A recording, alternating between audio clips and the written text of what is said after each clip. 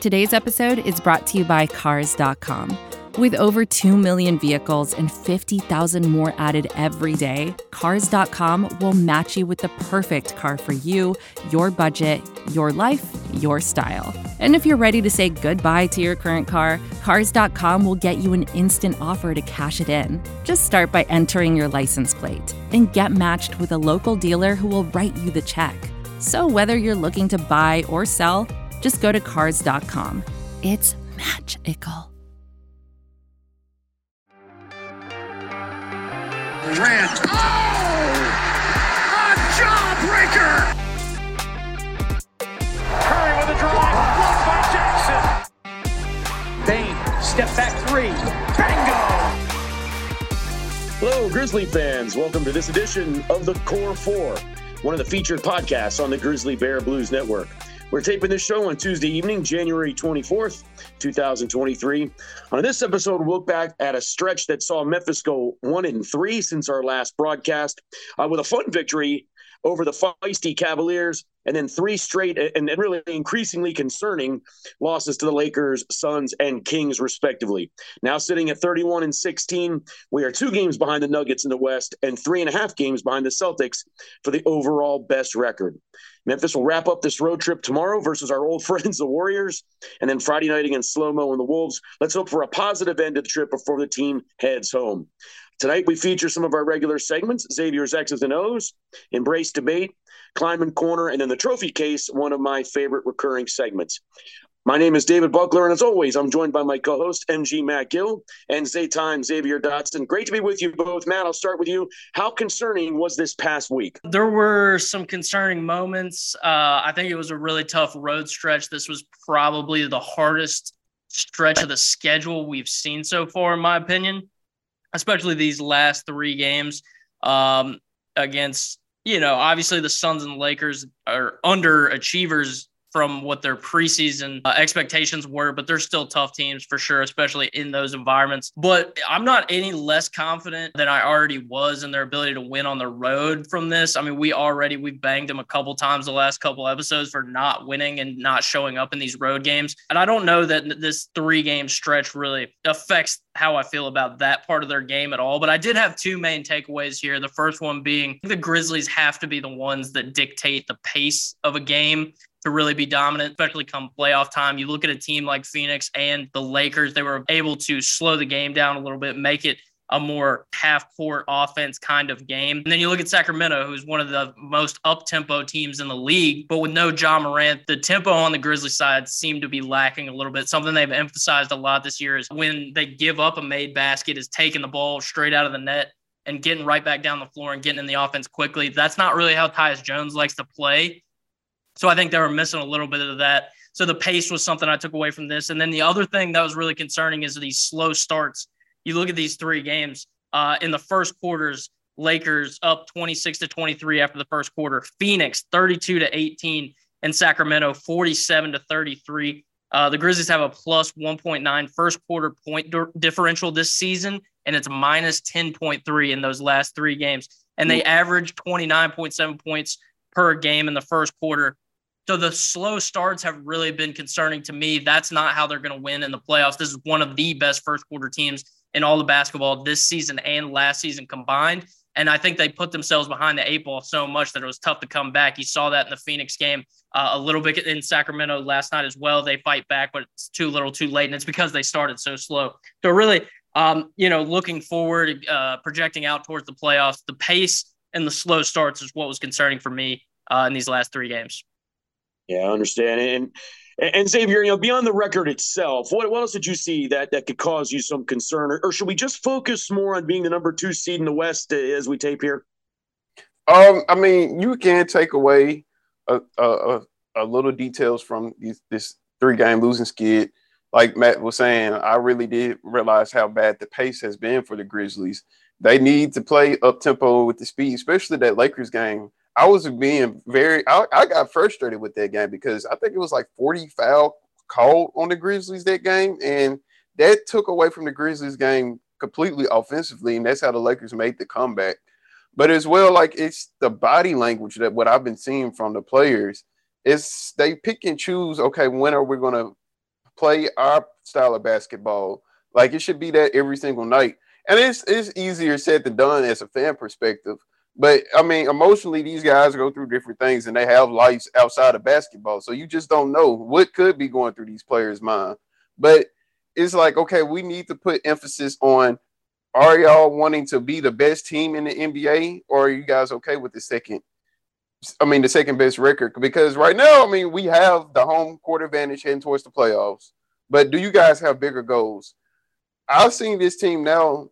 I feel like it's a trending record right now. Like, they don't care about breaking records. They just care about things going on right now. Last year, they had an opportunity to get the franchise best team records, team wins record. They had an opportunity. They benched their starters the last game against Boston. And then as well, like Taylor Jenkins said about the streak when they lost to LA Friday. Taylor Jenkins said they don't care about the streak. Like, he knows that they played bad. So obviously they feel like, okay, we just have to take it day by day. A lot of us as fans, we see it as, okay, we want more records. We feel like we want to fall for that top seed in the West. But at the end of the day, like, we have a goal of the playoffs. And then you got to be able to win on the road in the playoffs, because these are going to be good teams. Yeah, I think we have a lot to talk about today. It's a pretty interesting time in the season, right? We're not in the early part of the season anymore. We're over halfway. So let's jump into our first segment, Xavier's X's and O's. Okay, this week on Xavier's X's and O's, we're going to deep dive into the Grizzlies' road woes this season. Guys, you know I'm a big professional wrestling fan. I love the Road Warriors. The Grizzlies have not been the Road Warriors. Sure, the team is 31-16 overall. It's a 660 winning percentage, which is great. But they are 11-13 on the road, and an even worse, 5-11 against the Western Conference. Ouch.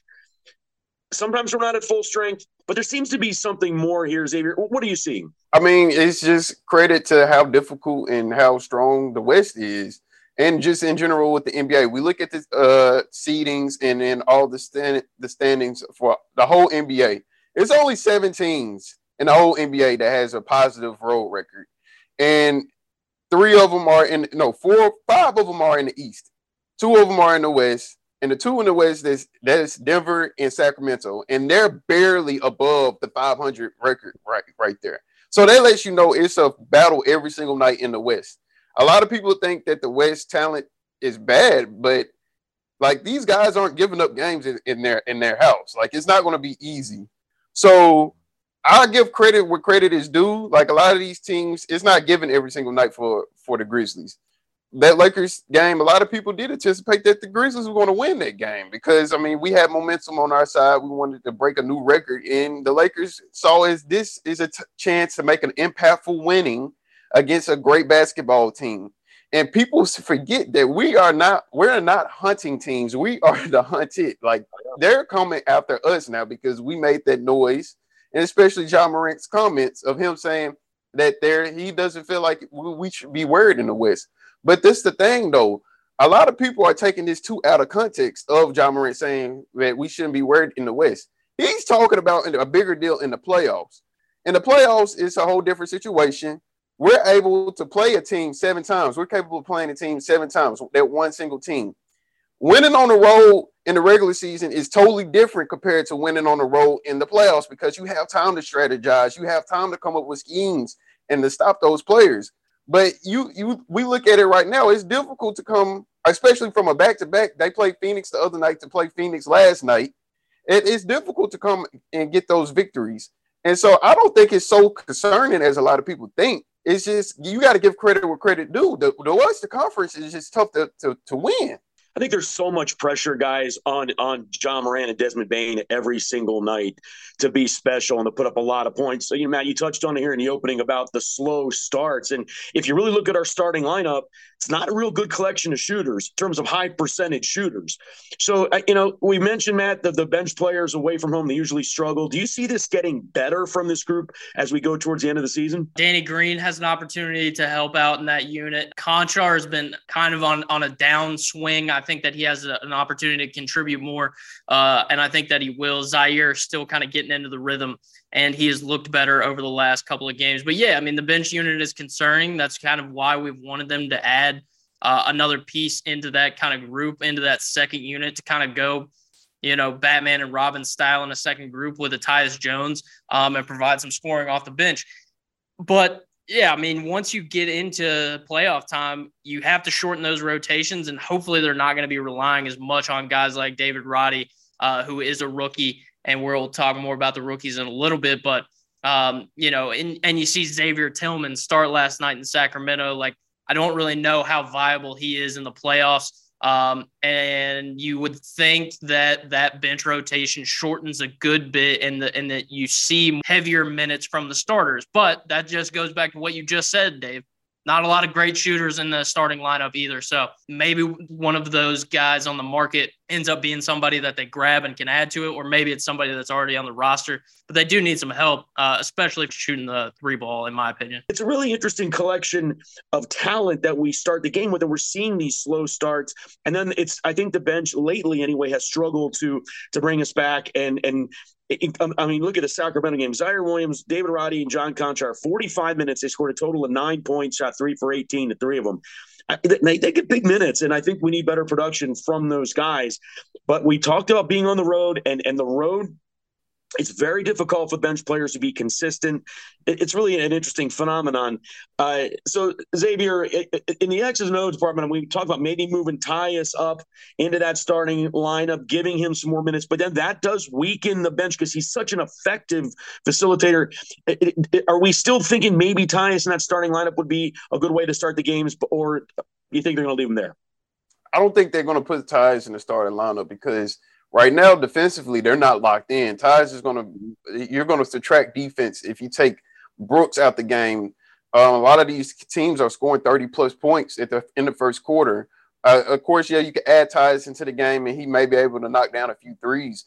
But at this point, you really have to figure out what's up with our defensive strategies. And that's a lot of from what I've been watching, they've been over-helping on the perimeter, in which it shouldn't be involved like that. A lot of the switches and the rotations have been off. I don't know if, like you said, I mean, they're on a trip right now, West Coast trip. I don't know if they're capable of learning new defensive strategies unless they're at home or whatnot. But the overhelping has been such a big problem for the Grizzlies, which leads to these guys, the opposing team, making the threes. There was no reason last night that Trey Lyles supposed to make 6 threes on us. So, I mean, I think defensively, they have to lock in before offense comes because a lot of the Grizzlies' offense come from their defense. A lot of people don't understand that. We have to run the fast breaks. We have to cause the turnovers so they can get those easy buckets and get us going because we're not a three-point shooting team at the end of the day. And even if we do trade for those guys for three-point shooting, our main strategy is to attack the paint. That's Taylor Jenkins' strategy. So, therefore, we have to cause turnovers. We have to be able to play those better defense and stop the overhelping, and that will help a lot. Yeah, and you get the slow start. Look at Phoenix. We were down 62-37 at the half. And we scored 37 in the first half and 35 in the third quarter, 38 in the fourth quarter. Almost pulled that game out, but, Matt, you can't make a living doing that, certainly in a playoff series against better teams. No, you got to get off the bus, ready to play, and that's something that I'm kind of concerned with is that they just have not looked like themselves to start out games. Something I want to go back to, Xavier mentioned in the open, is that these guys do have lives outside of basketball. I think that's something that's very important. And I would just ask everybody to keep in mind, remember the New York Knicks game when they won in the Garden and it's triple double for Ja and he's the Garden boy and all this stuff. And then they lay an egg in Minnesota. I wouldn't be shocked. And if you remember, reports came out that they had really partied it up in New York after that game. Totally fine. But I would not be shocked if something similar didn't happen after the 1-point win against a really good Cleveland team. And then you're in Los Angeles the next day. I know if I'm Ja Morant, I'm probably going to have a pretty good time. And that could be a very, very real reason that they have not looked like themselves, especially early in some of these ball games.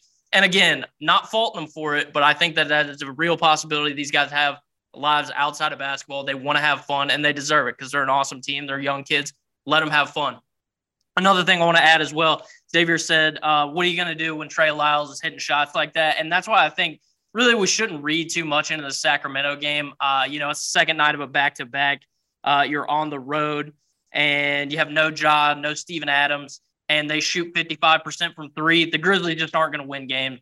If that's the case, like if that's the setup for the game, they can't win. And I think that that's okay. I don't think that we should read too much into it.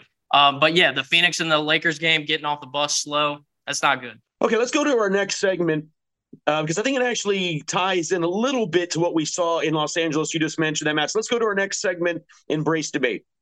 This is advertiser content brought to you by Frito-Lay. Hello, I'm Chip Murphy, here to get you ready for the big tournament.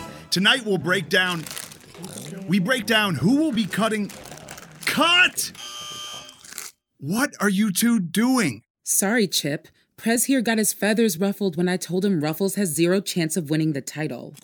And I was letting Dip know that she is not taking into account Ruffles' iconic ridges. Guys, it's March. We have to start talking about the tournament. We are.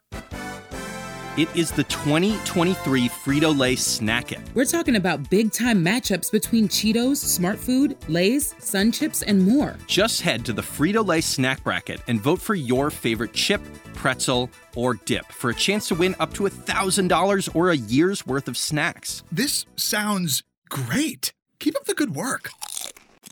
Just go to fritolaysnackit.sbnation.com. No purchase necessary. Sweepstakes ends 4/3/2023. Void where prohibited. Here's worth of snacks awarded in the form of 52 coupons, each good for one bag of chips. See official rules at fritolaysnackit.sbnation.com. So this week on Embrace Debate, in one of the most bizarre situations you'll ever see, last Friday in Los Angeles, Pro Football Hall of Famer Shannon Sharpe got into a verbal and then almost a physical altercation first with Dillon Brooks, then Ja Morant, then T. Morant, and even Steven Adams. It was super intense, and fortunately security got everybody separated without further escalation. Matt, why didn't Dillon just walk away when Shannon started jawing with him? And isn't that the professional thing to do? Yeah, but it's not professional by Shannon Sharpe either to kind of be starting stuff like that. I would wonder, Dave, as a guy that you do have reverence for some history, both NFL and NBA. What did you think about Dillon referring to him as a blogger or whatever he called him after the game, not really putting respect on Shannon Sharpe's NFL stats and being a real player? What did you think about that? You know, my first reaction was, hey, so am I. That's fantastic. These guys think so highly of us, right? What we do. Yeah. That's exactly Look at us, right. guys. We're the professional equal of Shannon Sharpe. Yeah, That's you know, it's a slight. I didn't like any of it. I just think that, and honestly, my biggest takeaway from the whole situation is this is a regular season game in Los Angeles. What does Dillon Brooks thinks he's going to hear in the NBA Finals in Philadelphia or in the NBA Finals in Boston? These East Coast cities are super intense. In basketball, you're close to the court. You know, Shannon Sharpe's way out of line. I want to get your take, Xavier, and even his apology. And just, did you feel that was sincere? But I felt like we've talked about the maturity of this team. They are not the hunters anymore. This team's going to come in and we're looking to go to maybe the finals. And the intensity of that environment is really, really strong. And people are going to say things, especially if they think they can get in your head, Xavier.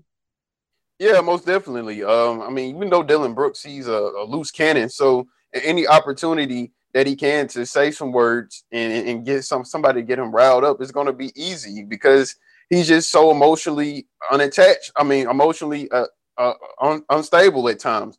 But you got to be mature in that situation, though, Dillon Brooks. And same goes to Shannon Sharpe. I feel like he shouldn't have been able to come back into the game. But, I mean, obviously his stature there in L.A. and him being such a big celebrity and the media and whatnot, of course, he's going to be back into the game. But I felt like that was supposed to be the ignition right there to go ahead and finish the game against LA. But that's a whole different story. But these guys, they do have to realize, like, yes, we're celebrities. I mean, top-notch NBA stars and whatnot. Your actions and your responses is always being watched, and it's going to have some type of value behind it. And the way that the Grizzlies, I understand, like, you're going to stand behind your brother and whatnot, but at the same time, you should be pulling them back and to be like, come on, bro, like we heading to halftime, it's a close game, we need to get ourselves back together. And at the same time, Shannon Sharpe, I feel like his apology was sincere. I'm glad he did apologize and be the bigger man, but the Grizzlies, they got to get their heads back together. Here they are. I mean, we're on a 3-game losing streak. And I mean, hopefully that is out their system by now.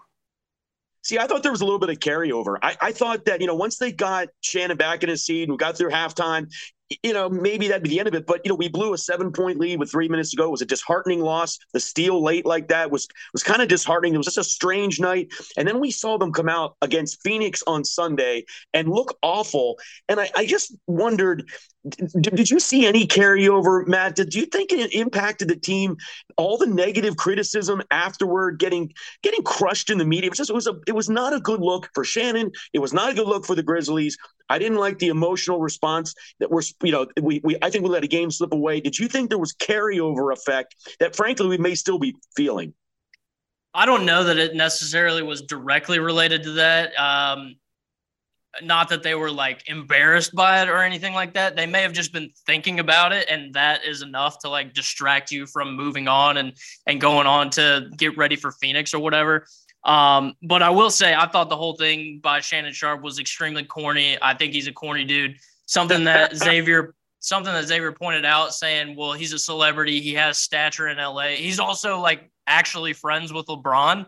That's like the biggest reason that he got to come back to the game. Like, if LeBron wants him not to come back into the game, we've seen it before. LeBron's gotten people tossed before if he didn't want Shannon back in the game. Shannon's not coming back into the game. But the fact is that he is friends with LeBron. He's standing up for the Lakers. He's standing up for LeBron himself. And so he gets to come back and sit in a seat where most fans 9 times out of 10 would not get to do so. The other thing I want to point out, this all starts from last year. Remember when Desmond Bane and LeBron were chirping and going back and forth? So it goes back a long ways. And then Shannon is using the they don't want the smoke kind of phrasing similar to when Ja was saying, we'll run up the chimney, all this stuff. The whole thing was just corny in my opinion. And you know what? I think the Grizzlies did walk away with it. I hope they should at least feel a little bit embarrassed. If you're going to talk all that smack, like, they should have closed them out, exactly like Xavier said. That was an opportunity to step on their throats and just end that game once you get fired up like that. But they did not accept that as a personal challenge. And I still go back to I don't know that the actual Shannon Sharpe thing took them out of their mojo.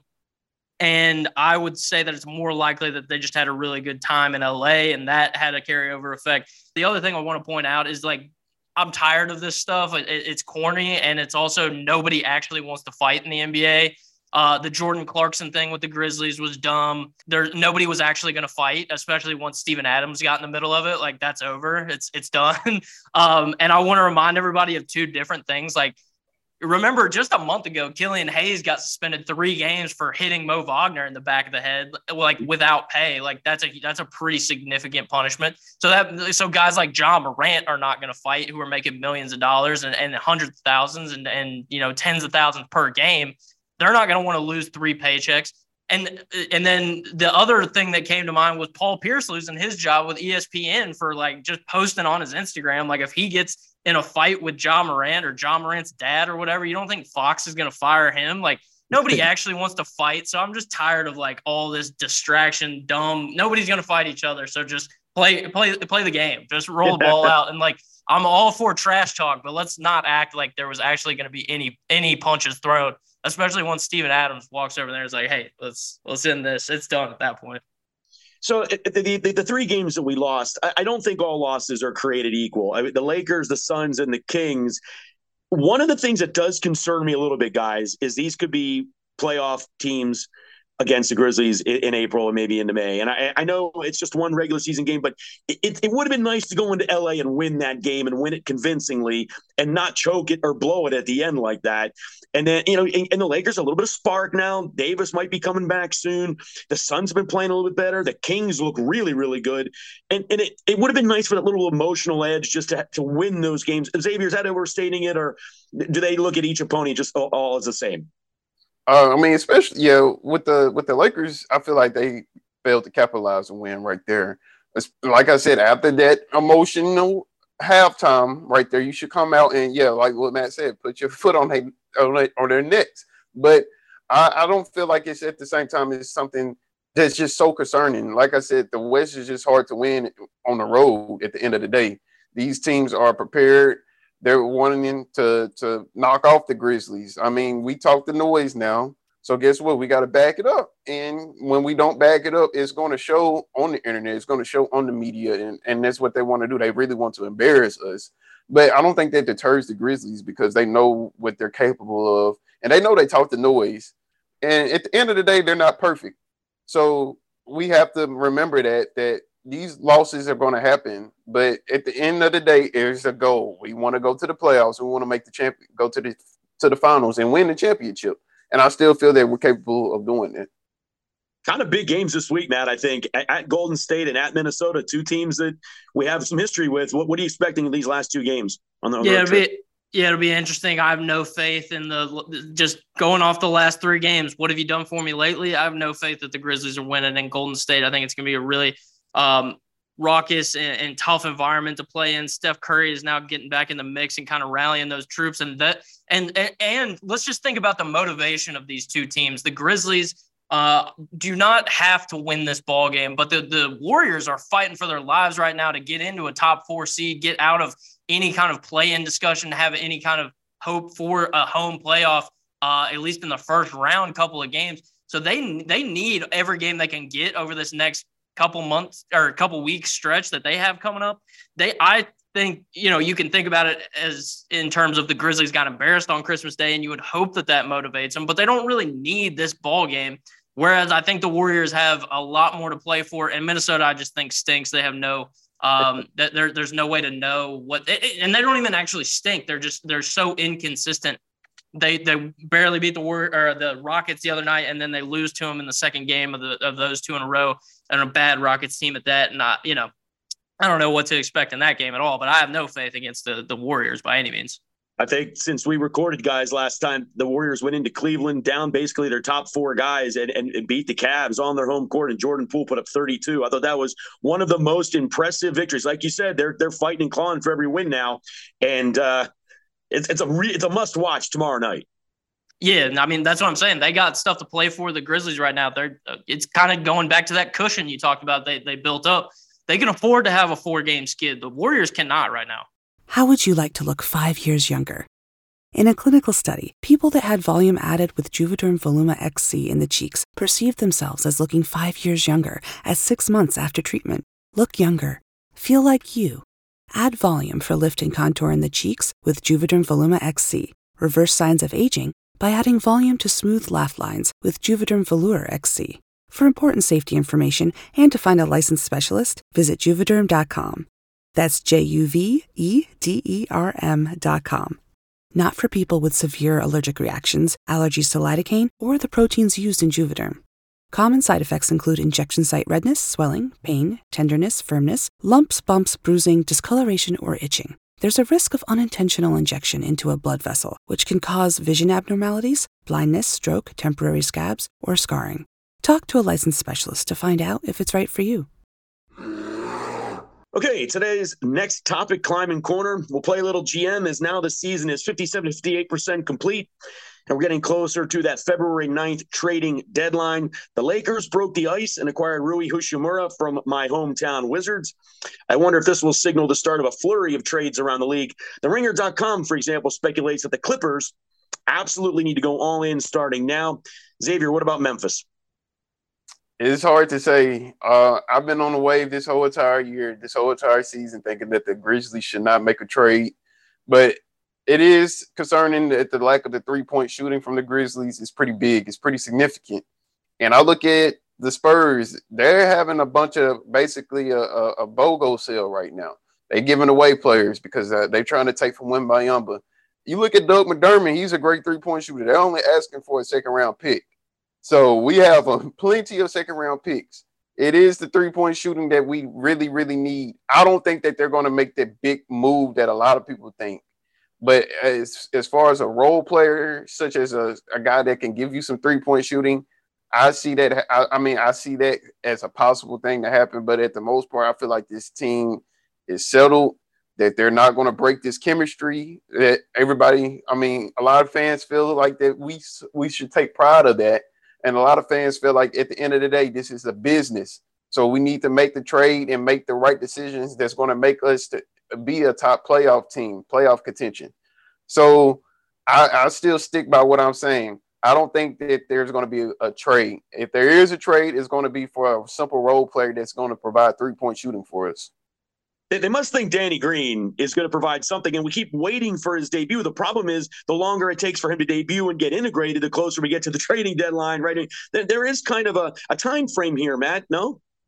Yeah, I'm with you. I want to see Danny Green out there, see what he can do. I don't even care if he puts up 20 shots in his first game. Like, let him knock the rust off, see how he fits into the offense, and it's all good with me. I'm with Xavier. I think it's going to be a Malik Beasley, Doug McDermott type. The problem is that somebody's either going to have to go out or get waived. And I don't really know who it is besides Xavier Tillman is really the only odd man out that I could see getting waived or put into a deal like that. Because they're not going to want to give up like Dylan Brooks or Danny Green to get Doug McDermott back or Malik Beasley or anything like that. So it's going to be one of those other guys that are kind of lower on the totem pole. But, Xavier talks about not making a big move. And, man, after that Phoenix game, just all I could think about was Mikal Bridges, man, just how good that dude is and just how sick he would look if you just swap him and Dylan Brooks, man. Like, he would be such a help on this team. That's a splash trade I want to see. Like, he's the next guy that I think that can make an Andrew Wiggins type jump and help a team win an NBA Finals. And he's already been to one, by the way, which is a huge help as well. And he's a young kid on a really good contract. I would like for them to make a big swing like that. It's probably not going to happen. I'm with Xavier. The more likely aspect is this team either stays pat or they add a 3-point shooter who's not going to play more than probably 10 minutes a game for them. Well, what's really interesting is that a lot of people talk about the youth of the Grizzlies and what a strength that is. The problem is when you draft Ja Morant and he goes into this next level being a superstar, our time frame changes. And now the youth of our roster, I think, is a little bit exposed. And you talk about in the playoffs, the bench gets shortened. I mean, I like this rookie class, but if you really break down the numbers, it's not super encouraging, especially when you start looking at what some other first-round picks have done around the league. There's been some nice first-round picks that are contributing. I went down and looked at Roddy, Chandler, Williams, Laravian, Lofton. Look at their season splits. Look at their season averages. It's not a whole lot of special there. Now, you can say, well, they're young and they're learning, but they did get, a couple of them anyway, pretty decent playing time early in the year when we had some injuries. I just think there's not a lot of special in that group. And so next year, now we have all of our first-round picks. We have all these second-round picks. We have the extra pick from the Warriors. Are we going to just keep drafting and drafting? We don't need more younger players. And the thing is, these guys are nice, but Ja Morant's ready to win now, as good as he is. And we can't just assume that we have the next 10 years with him because 6'3", 180-pound guards in this league don't unfortunately last. He's not LeBron James, 6'8", 260. And so I just feel like, these are really nice young kids and all that, but we may have to package a few of them to get someone around the fringes of this team that can really address, because if we're being honest, it's a bad free throw shooting team. It's a bad 3-point shooting team. And there's not a whole lot of athleticism in that second unit that if you're in a playoff series, Jordan Poole scored 32 points in Cleveland. We don't have anyone on this team, that's going to go off, other than Ja and Bane, and once in a blue moon, maybe Jaren, and score 32 in a road game for us. So I think we're going in to the playoffs if we don't improve around the fringes of the team with some guy who can get hot off the bench. People will say, "Oh, that's just your old. It's the other you always say." I think it's important. Yeah, if I could add on to the draft class as well, Dave. I think this is really a champagne problem of the NBA. If you're good, you're just picking at the end of the first round. And you're really hard-pressed to find good players at the end of the first round. And that's what the Grizzlies had to do. I will say they've made the trade now, looking back on it, looks very bad, but they essentially traded Jake LaRavia and Walker Kessler straight up in that draft with Minnesota. Walker Kessler's been unbelievable in Utah. And I don't know that he necessarily fits into what the Grizzlies are doing right now, but that would be that's a huge miss right now when LaRavia can't get on the floor at all from Memphis. And I look at some other guys. I've got two separate lists here. When I think about this Grizzlies rookie class right now, they are all high floor but very low ceiling guys. There's not a single all-star in this rookie class from this year. And so, and really, they're not really helping out right this second either. So I have two different lists. I have guys that have a much higher ceiling than who we got, and I have another list of guys who are rookies who are contributing right now. I mentioned Walker Kessler. Christian Brown for the Nuggets has been a really good rookie who went 21 overall. Could have got with that LaRavia pick instead.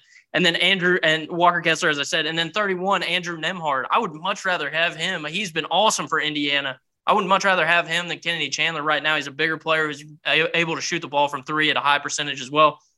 And I look at some of these guys with higher ceilings. I just think that there's no chance that any of our rookies this year are going to be an all-star at any point. And some of these guys, you look at Beauchamp, who's playing for Milwaukee. He's shown flashes of greatness. The guy, Nikola Jovic, who came over from Europe this year, has been for Miami. That's a guy who I think has star potential, and I thought it going into that draft. And then Jaden Hardy, the kid for Dallas, who just explodes for points all the time. I would much rather have any of those three guys because they have such a higher ceiling and they have an opportunity to be great. And as you said, Dave, they're almost too reliant. I think Roddy may be contributing too much too soon, and that does worry me come playoff time. He's 14th among rookies in total minutes played, and all the guys in front of him are on rat teams besides Keegan Murray. He's playing, and when it comes to playoff time, I just don't think that we need to be relying on a rookie, especially if you're trying to vie for a championship. You look at all the other teams, Golden State, that won last year, obviously the Celtics, Brooklyn, Philadelphia, name one, Milwaukee. They don't have guys in their top even 7 or 8 that are rookies. They're so much farther down. They're just gravy on top, and that's what these rookies should be, but we haven't really seen it yet from this class. Yeah, right, Xavier. I mean, we got 5 rookies this year. And again, we have all these draft picks coming up. I mean, Oklahoma City's going to face the same thing at some point. They don't need 25 first-round picks over the next 7 years. At some point, they become capital to move in. And I do think the youth of our team, I mentioned earlier, not just in the rookies, but in our behavior sometimes, in an increasingly intense NBA, because we are not the Houston Rockets right now. We're the second team in the West. Xavier, does that kind of line up? We've got to have the maturity in the locker room and the maturity on the court to handle some of this pressure. Yeah, of course. I feel like with Ja Morant leadership, they put so much responsibility on him to have these guys in check. Because in actuality, I don't think Bane becomes an all-star caliber player without Ja Morant. I don't think a lot of these guys who are role players elevate their play without Ja Morant. So I feel like a lot of the GMs and the leadership here for the Grizzlies organization, they believe that Ja Morant can keep these guys in check. In actuality, he's really just a kid and getting his life started as well. You see now, I mean, with the rookies that we have, the 5 rookies, of course, Kenny Lofton and Vince Williams, those are the two-way contracts, and so they're going to have them in development. They're not David Roddy, Jake LaRavia. I mean, they're not going to have minutes at this point. They had played some pretty decent minutes at the beginning of the year, but we've have more guys to become healthy. I don't even see David Roddy getting any more minutes once Danny Green is out there on the court and he gets himself asserted effectively. That's if that is a positive from Danny Green. But I mean, out of all the rookies, I mean, I've been impressed by David Roddy. I really feel like he should be playing more over John Conchart because John Conchart, he has not been giving you any type of contribution within the past 6 games. He's only scored a total of 5 points within the past 6 games. It's pretty abysmal. But I do feel like after this season, based off what the playoff is going to tell us, they're going to package up those picks and players, these young players, and make a big move if necessary. If the Grizzlies do not make a big jump into the Western Conference Finals or the Finals, yes, we're going to anticipate a big jump because they have a core. All you just need is probably that other big swing player and a few role players, and you got your team right there that's capable of winning a championship. Yeah, that's a good point. That you've both mentioned this. I think you've been on it really since we started the podcast, that they're going to play the season out and then make their move in the offseason, which really would give them more time to integrate a new player. I mean, it is difficult to go make a trade now, right? And all of a sudden he's our starting 3 guard or something like that and expect, the cohesion there. There's not a lot of practice time during the season. Guys, I wrote 5 things down here. I have 5 things I think the Memphis Grizzlies do at an elite level, at an NBA championship level. Brooks' one-on-one defense, Steven Adams' offensive rebounding, Jaren Jackson's shot blocking, Desmond Bane's 3-point shooting, and Ja Morant, because everything he does is I mean, he's not the greatest defensive player in the world, but he's one of the top 6 or 7 players on the planet. So everything Ja does is great. And those are the other ones. And the note here is that enough? We have other nice players. Those are the 5 things that we do at a level that could bring a championship to Memphis. Do you agree or disagree with that list? I totally agree with your list. I mean, all of it does sound good, but as well, like you said, with the 3-point shooting, how valuable it is, and how teams can ignite it, like Golden State or the Kings, we do have to add a little bit more 3-point shooting. That does worries me. What do you think, Matt? I mean, you think, it's like Brooks' one-on-one defense is as good as it gets, but he comes with baggage. Steven Adams' offensive rebounding is fantastic in the pick and roll, but we talk about the free throw shooting. It's like they have holes in their game. Jaren's defensive work around the glass is incredible, but he's still somewhat hit or miss on offense. Yeah, there's pluses and minuses to all of it. I would like to get Xavier's take on this, actually. I meant to ask you this. What did you kind of make of Dillon Brooks kind of complaining about the way he's been refereed and the physicality he's not allowed to play with right now? What do you think about that? I mean, a lot of it's known now of who Dillon Brooks is. He's not that guy that a lot of people doesn't know about as an underrated defender. He's run his mouth a lot more. He's disliked from a huge franchise now of the Warriors. So, of course, people are going to see him as like a guy that's not respected, and refs aren't going to respect him because, I mean, he's always talking. And his game is defensively, like, don't get me wrong, he had a great defensive possession against the Cavaliers to stop Darius Garland right there. But it's a lot of times that he's sort of out of control. He makes the bad fouls. He makes some of those dumb decisions like Jaren Jackson does, and that puts him in a position, okay, yeah, you racked up your fouls, and why are you complaining about it? At the end of the day, you know it's a foul. And we know, like, yes, sometimes the referees are going to alleviate more physicality some games than others. But you have to remember, this is the regular season as of right now. They're not going to have the same big of physicality like they do in the playoffs and let you guys play. So Dillon Brooks have to be mindful of his words, because even when you saying that, guess what? The refs aren't going to – they see that. The refs are going to read that article, and they're going to be like, okay, we're really going to pick on this guy now. Yeah, I'm definitely with you. I thought it was interesting. I think there is some truth to it, especially in that Sacramento game. I think another part of it is that we have a team full of guys that are just hard to referee.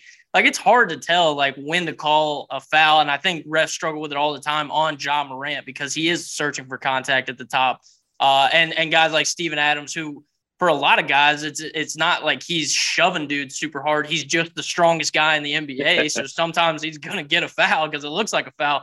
And then Jaren Jackson, who's going to contest every single shot. I just think we have a team full of guys who are hard to referee against. And Dave, if I can go back to your list, I think the problem with it is your list is all one guy who does one thing super well. Like, I think about the Steven Adams part of it. Yes, he is an elite rebounder, but is one guy enough to make you an elite rebounding team? Now, we've seen with the Grizzlies, they are an elite rebounding team. There are a lot of guys that contribute, but, we've talked about Jaren Jackson. I think he's a guy that still has to keep his rebounding numbers up. He's done better in the last couple of weeks and stuff like that. But once it comes playoff time, it has to be a gang effort.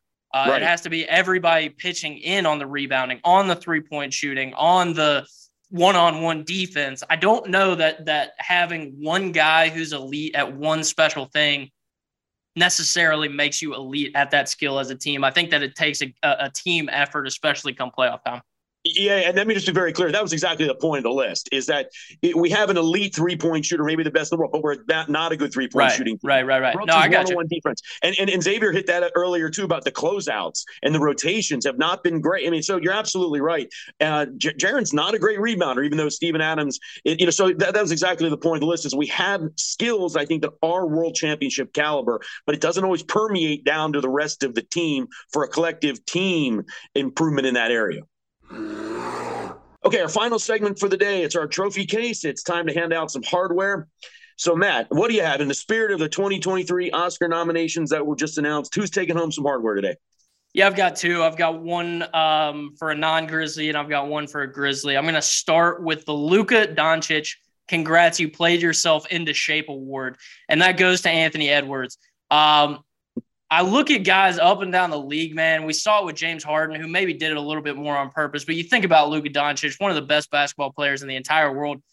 And then Anthony Edwards, a guy who I have so much faith in being an absolute killer. How are guys just not coming into the year ready to play basketball, man? And I think some of it was mentality with Anthony Edwards. I think he was frustrated. He looked disengaged and a little bit lazy to start the year, honestly. And I think part of that had to do with the addition of Rudy Gobert and figuring out, where do I fit in this? Why is this not my team? Why am I not being handed the keys to this franchise when I'm clearly their best player? And I think that he should have been. I think the Minnesota Timberwolves made a grave error by not letting Anthony Edwards be their number one guy and making it as easy as possible on him. But the reason he gets this award is he has finally played himself into shape, and he's looking very good. He's probably going to be an all-star. Last 20 games, 27 points per game, 5 assists, 6 rebounds, 1.5 steals per game, 46, 37, 82 shooting splits. He's finally rounded into shape, but I just don't think that guys should be, we shouldn't applaud guys too much when they show up into the NBA season out of shape and not looking engaged. I think that that's kind of your job. So maybe come into the year ready to play, but he is now looking good, and I'm excited to play those guys this week as well. And then my second award, this is going to be for a Grizzly. Something I picked up in the Phoenix game, man. You see it every night, but I think that maybe when you watch this team all the time, it's something that maybe you can get used to. But I just watched Desmond Bane moving off ball in that Phoenix game. I was like, God, he would be no fun to guard whatsoever. So he gets my Steph Curry Perpetual Motion Award. There were so many times in that game where he would pass and immediately make a cut or do a give and go. He's always moving without the basketball. And for 3 quarters, guys want to run around with you and guard that. But once it comes to the fourth quarter, man, guys are worn out chasing that dude up and down the court. And I think that that's a real, real big weapon in his game. And he's really helped him out the last little bit. Ever since he came back from injury, he's been such a difference maker for him. And I just love Desmond Bane. And he needs a little bit more credit, man. He moves off ball as well as anybody in the league. And his sheer strength, right? I mean, when he drives and when he's hitting you, it's got to wear you out. Yeah, great awards this week. How about you, Xavier? What do you got? All right, yeah, I got 2, 1 Grizzlies-wise and 1 for the league. Starting off with the Grizzlies, I have the award. I don't care about my field goal percentage. Ziaire Williams, what was it, 95 feet? Finally. It's so many players that just don't chuck the ball up or wait till the buzzer ends to chuck it up. But Ziaire, he chucked that shot up, man, and it really did change the outcome of that game because in reality, it looked like it was going to be a blowout. But they really gave them the spark to continue to fight. And he ended up having a good game that game, even though they lost. And he had a pretty decent game last night against Sacramento. And I'm happy about that. I don't care about my field goal percentage award. That's Ziaire Williams this week. That's a good one. And then as well, for my league one, I got Keep Sleeping on Us. That's the Philadelphia 76ers. Philly has finally made themselves a top team in the Eastern Conference. They're second in the East right now. They was on a road stretch, and they went 5-0, and they had a pretty difficult stretch. They played against the Clippers. They beat the Clippers. They played against the Trailblazers at home. They beat the Trailblazers. They played against the Jazz. Like, they had a pretty rough stretch down the road, and they took care of business. Well, I take that back. Yeah. They did go 5-0, and they beat the Kings. So I'm Embiid really should be in MVP conversations if we're being quite frankly honest. But it's somebody in Denver that's playing a little bit better, and they have a better record. So Embiid has been playing great. I mean, of course, we got our boy DeAnthony Melton. He's been draining a lot of threes. Tyrese Maxey's back healthy. He's a microwave of a player. He can ignite it real quick, and everything is just looking great for the 76ers right now, man. And they're in contention again in the Eastern Conference. Hopefully they can finally make it out the second round. But, man, I'm liking what I've been seeing from the 76ers. That's a great point. I'm telling you, if Memphis goes to the finals and plays the Sixers or the Celtics, those East Coast cities are super intense. The fans are a little over the top. I mean, they would be very difficult road games to play. But I want to ask you guys, hopefully you did your all-star voting. It's a little weird. You sort of still have to do like 2 guards, 2 forwards, and a center. Because you mentioned Joel Embiid. Look at that all-star starting group for the East between Durant, Embiid, Greek Freak, and then Tatum in Boston. I think if you wedge them in, they can't all start, right? You got to have one who's on the second unit. That's ridiculous.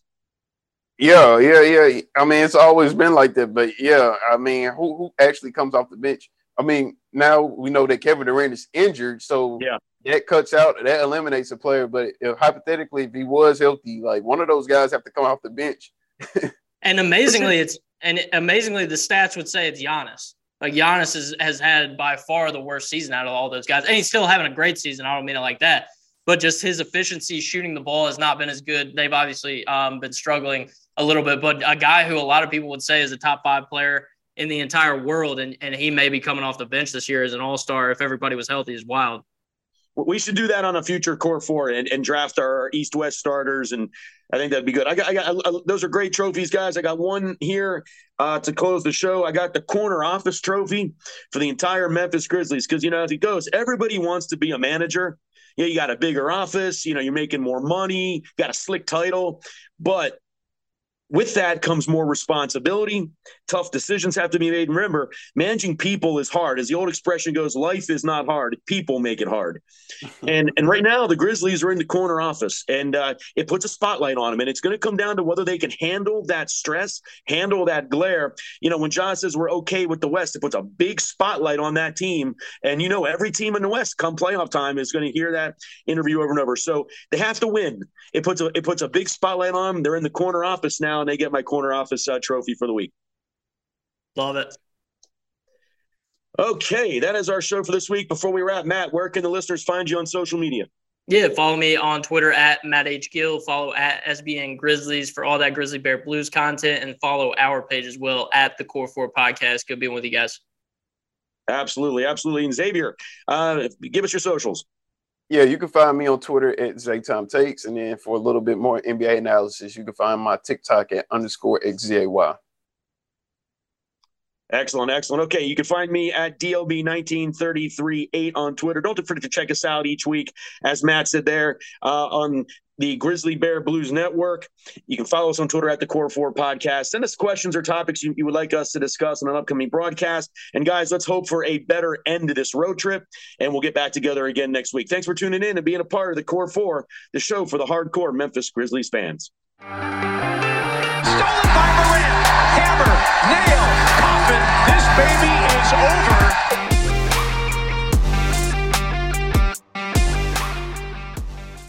How would you like to look 5 years younger?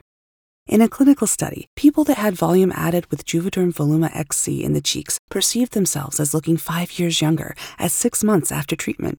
Look younger. Feel like you. Add volume for lift and contour in the cheeks with Juvederm Voluma XC. Reverse signs of aging by adding volume to smooth laugh lines with Juvederm Volure XC.